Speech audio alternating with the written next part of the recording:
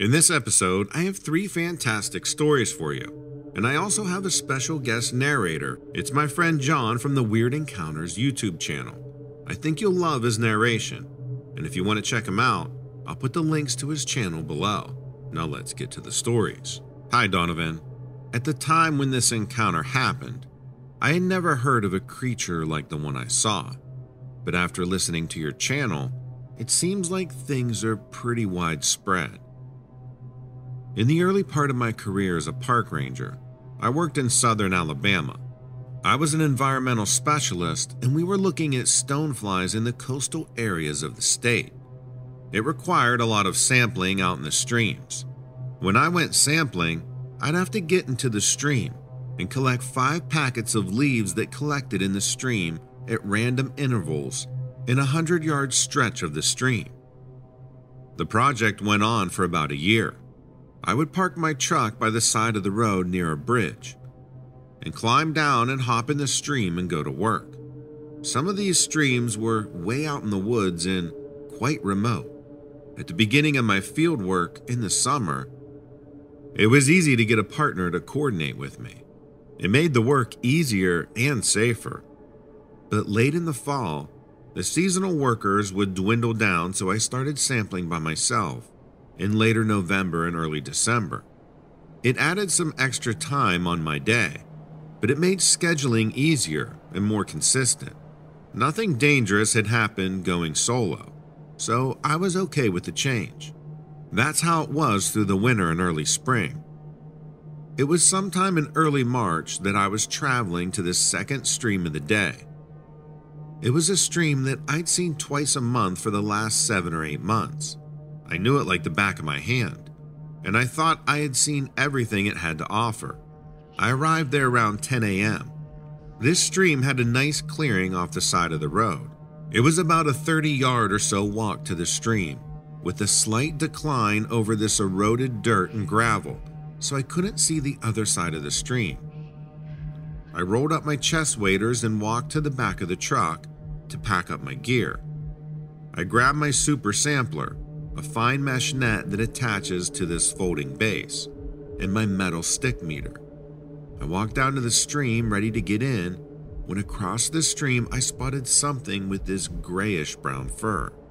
That's when I heard this low growling sound.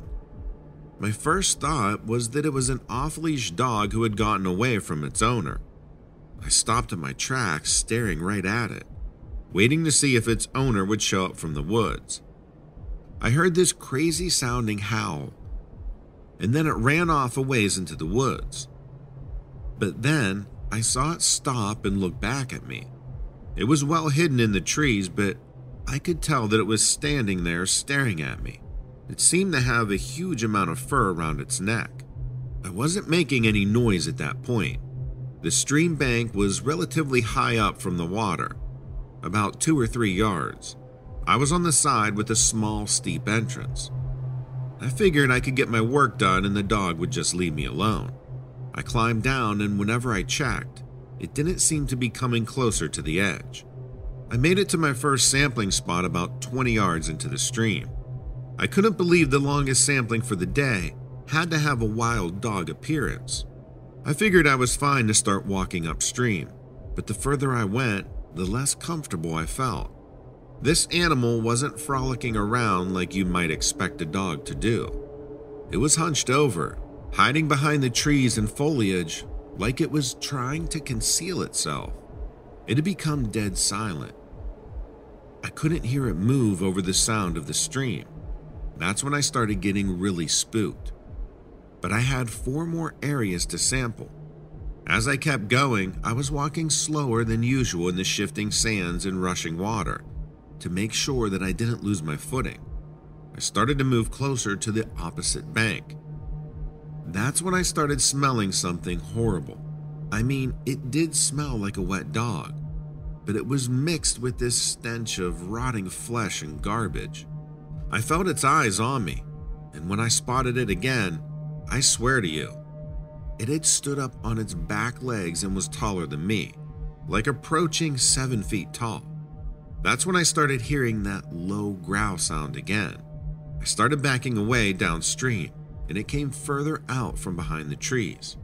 It made eye contact with me, and I saw that the eyes appeared yellow and the face looked demonic.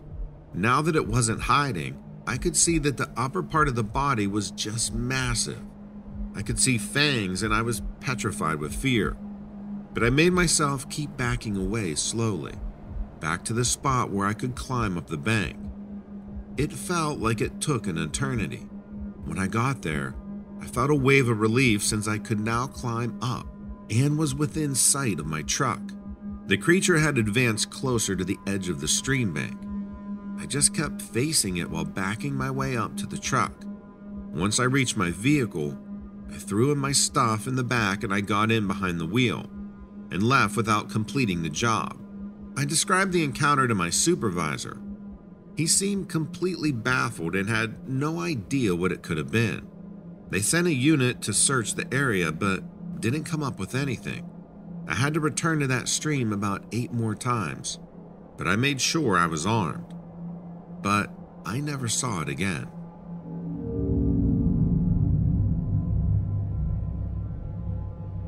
I was working as a park ranger in the Shoshone National Forest. If you don't know, that's grizzly country, and we make a massive effort to practice bear safety in our area. This involves educating visitors at the ranger stations, providing bear lockers in public campsites, and monitoring bear activity in the area. One of the precautions that we take very seriously is to temporarily close trails where there have been reported bear activity. Most often, this is because a sow and cubs frequent the area, or there have been reports of a carcass nearby. If there are any reports of animal carcasses, we shut down that trail immediately. Bears can be extremely protective of their food and have been known to kill humans who get too close. So when I received a report from a backpacking group about a carcass along one of our trails, I set out straight away to close the area. The backpackers didn't actually see the carcass, but they smelled it and got out of the area as quickly as they could. This was a good choice on their part, or else they could have been in some real trouble. I didn't know just how much trouble until much later. I put out a public notice that the area was closed and put up barricades around the trailheads with the notice that it was temporarily closed due to bear activity. I took one of our ATVs out there to investigate the area, just to make sure that it was indeed an animal carcass. While rare, bear attacks on people do occur, and because they hadn't seen the carcass, I wanted to check it out. When I got to the area the backpackers described, I smelled the strongest decomposing smell I have ever smelled in my life. Think bloated roadkill in the sun, but 1,000 times worse. I honestly didn't know something could smell so bad. The strange part was that I searched everywhere and I couldn't find the source. Bears do typically cache their food, but they're not very good at it. If you find a bear cache, it's probably only half buried, if that. The smell was coming from everywhere. The carcass was definitely in this area, but I couldn't find it. The only thing I found were deer tracks in the dirt. I spent another hour out there before I gave up, and I went back to the ranger station. I didn't think much of it until I got another call 2 days later about a carcass on a different trail about 8 miles away from the area I had closed earlier in the week. This report came from a day hiker who said they saw a deer carcass lying in the meadow about 20 yards away from the trail. They said they saw its antlers sticking up from the grass, and when they went to investigate, they found a rotting carcass. The skull was stripped bare, but there was fur and meat on the rest of the animal, and it smelled ungodly. The hiker said they didn't see any signs of predators around, but something had definitely been eating it. I thanked the hiker for calling and headed out to close the area. I took the ATV again up the trail to see exactly where the carcass was. The hiker had described the location for me, and I thought I knew exactly where it would be, but I couldn't find anything when I got there. I searched the meadow and saw no antlers sticking out, but I did find a deer bed. The grasses were batted down, and it was about the same area that the hiker said the carcass was. I felt the grass and it was still warm, and there was a bit of blood in the grass. I couldn't believe it. From what the hiker described, there was no way this animal could be alive. He said the skin from the skull was gone, and it had been partially eaten. I searched the area for a critically injured deer. I searched the meadow and the surrounding forest with no success. I figured it must have found a quiet place to die and hoped it wasn't suffering, but there wasn't much else I could do. I headed back to my ATV and then, out of nowhere, I smelled the stench of rotting flesh. It was the same exact smell that I encountered 2 days prior on the other trail. And then I saw it. The deer. It was standing right in front of my ATV on the trail. It looked like a zombie. The hiker was dead right. It had no skin on its face. It was just a skull, and I didn't see any eyes. Part of its flesh were exposed along its ribs and flank. I honestly couldn't believe the creature was standing. I walked toward it, drawing my gun. That's when I knew that I wasn't looking at a sick and injured deer. This was some sort of evil creature. I fired a shot right into its chest. It didn't even flinch. I expected it to drop a second later, but it just stood there. I half expected it to attack me at that point, but it didn't. For whatever reason, I have no idea. I slowly got into my ATV and turned the key. The creature didn't move at all. It just stood there like it was staring at me, but it had no eyes. I think that was the worst part. I could see the bullet wound I had given it just seconds before, but there was no blood pouring out. Nothing. Just a tiny hole in its matted hair. I really can't explain how terrified I was at that point. I knew this thing was the source of the stench on the other trail too. I'd been able to travel 8 miles in rough terrain to get here. I had no idea if it would try to follow me out. I hoped it wasn't faster than my ATV. I put the ATV in reverse and backed up far enough to give this thing a wide berth, and I drove out of there as fast as I could. I looked behind me once, and that creature had turned around to watch me, but it didn't follow me. I closed the area for the rest of the year, and it seemed like the creature just disappeared after that. Hopefully it died, but I have a feeling that it didn't, and that it's still out there somewhere deep in the wilderness.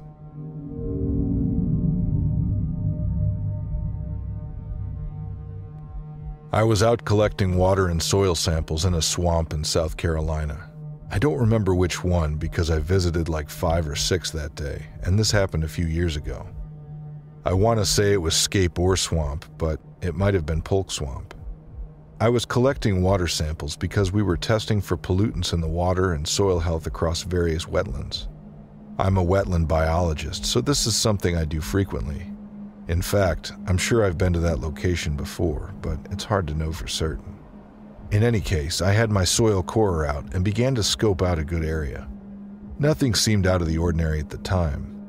Once I found a spot where the ground was soft, I began to kick away and clear debris and sticks and such. At the time, it was humid out, and I remember it was getting hot. It was cloudy and overcast, and I remember thinking I was grateful it wasn't sunny. I took a few samples, cleaned up my tools, and began to scope out another spot. You could hear the distant chirping of the birds and the grasshoppers jumping around. The air was still, and it was horribly muggy. As I was walking, I heard something snap behind me in the brush. I turned around, but I didn't see anything. I just thought it was a grasshopper jumping or something, so I went on my way. I heard the snap again, and I froze. I stared into the brush. I don't know what I hoped to see or if I wanted to see anything at all, but I stood and stared. I thought I heard someone breathing, and I listened closely. Out in the wetlands, there are a lot of dangerous animals out there, and I was worried there was a bobcat hiding in the brush. I began clapping and yelling, hoping to scare away whatever was in the brush, and stepped back slowly. Nothing emerged from the brush, but I was left a little shaken. I needed to find some water to collect my samples. I was really worried about the wildlife now. I knelt down by some water and put on all my safety gear. You have to be careful near water because you have crocodiles that lurk in the waters, and occasionally the brush areas too. I looked around and it seemed clear, so I began to collect my samples. I had gathered a couple when I heard the snap in the brush behind me. I turned around, the hair on my neck starting to rise. I heard what sounded like a low, deep growl. My heart stopped.